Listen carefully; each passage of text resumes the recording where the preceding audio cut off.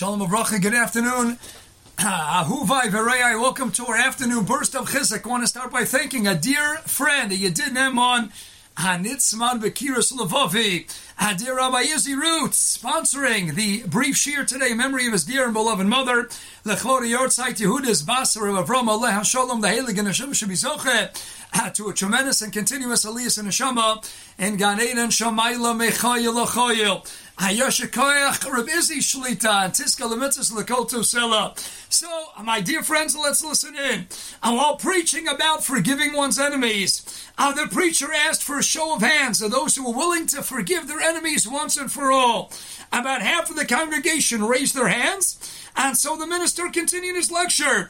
And after another half hour, he once again asked for a show of hands, and this time 80% of the congregation raised their hands, fully ready and willing to forgive all their enemies. But not giving up, still wants to address the remaining 20%. And the minister continued for 15 more minutes. When he again asked for a show of hands, all members except for one raised their hands. And Mr. Jones asked the minister, "Are you not willing to forgive your enemies?" "I don't have any," replied Mr. Jones. And Mr. Jones, that's very unusual. "I know you're 96 years old. Would you please come to the front and explain to all of us how you have lived so long without making a single enemy in the world?" And Mr. Jones teetered to the front and he briefly explained, "It's quite easy. I've outlived every one of them." And when they asked the old lady, what is she like about being so old, close to 100 years old? What was her response? "No peer pressure." How great, she outlived every one of them. So everybody said, we spoke last week about Sarach Bas Asher, the person who lived longer than anybody in the course of history, over 2,000 years old, before she was Zoche to be Nichnas B'chayel Gan Eden, Derech Eretzut in the Mesechtes Ketanis, the end of the first parak. So what's the bracha we always give? You should live Amei V'Yeshem.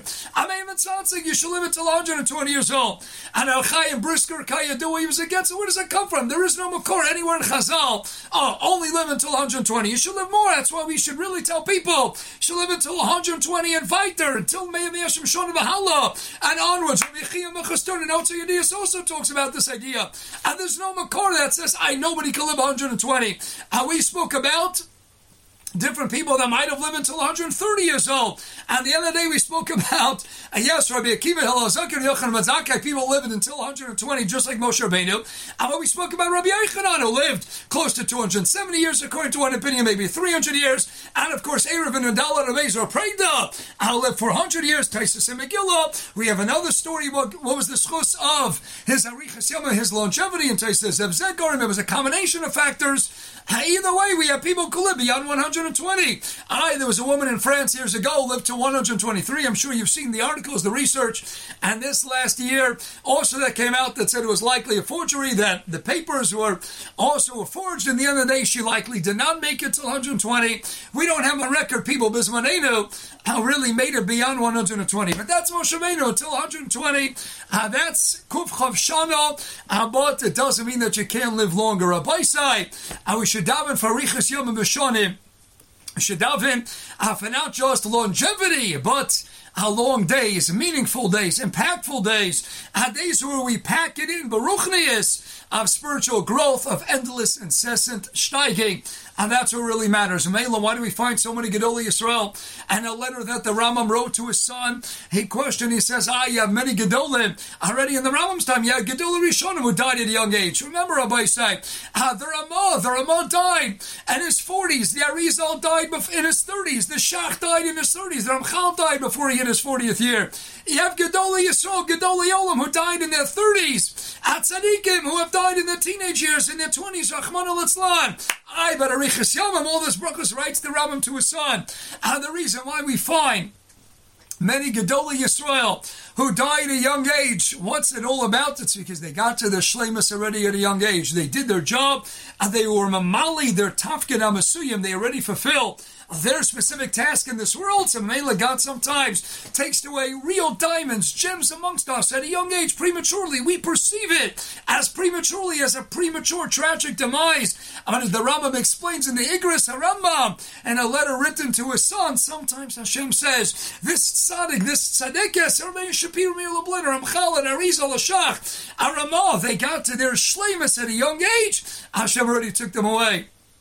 Mela writes Lebulish of a Rabba, and Shufan Yisrael cites some Sefer. Some Sefer says, the Rambam's telling us it's a sign that they got to tzidkis at a young age. So what's that? So many Gedolim live long lives. Hazokta some Sefer, it's because Hashem keeps them around for a certain tafkid, a certain job, and maybe they indeed got to their personal shleimus already at a much younger age, but they need to be around what? And they need to be here to help Klal Yisrael. They need to be here to help different groups of people, or perhaps even for specific individuals. It might be that they're just to take care of one child, of one Talmud. Therefore, Eina Chanami, at Tzadikim, who was to live until 100 plus, Rav Shach, Rabbi Yoshev, Arav Keduri, 112, 114. They live such long lives.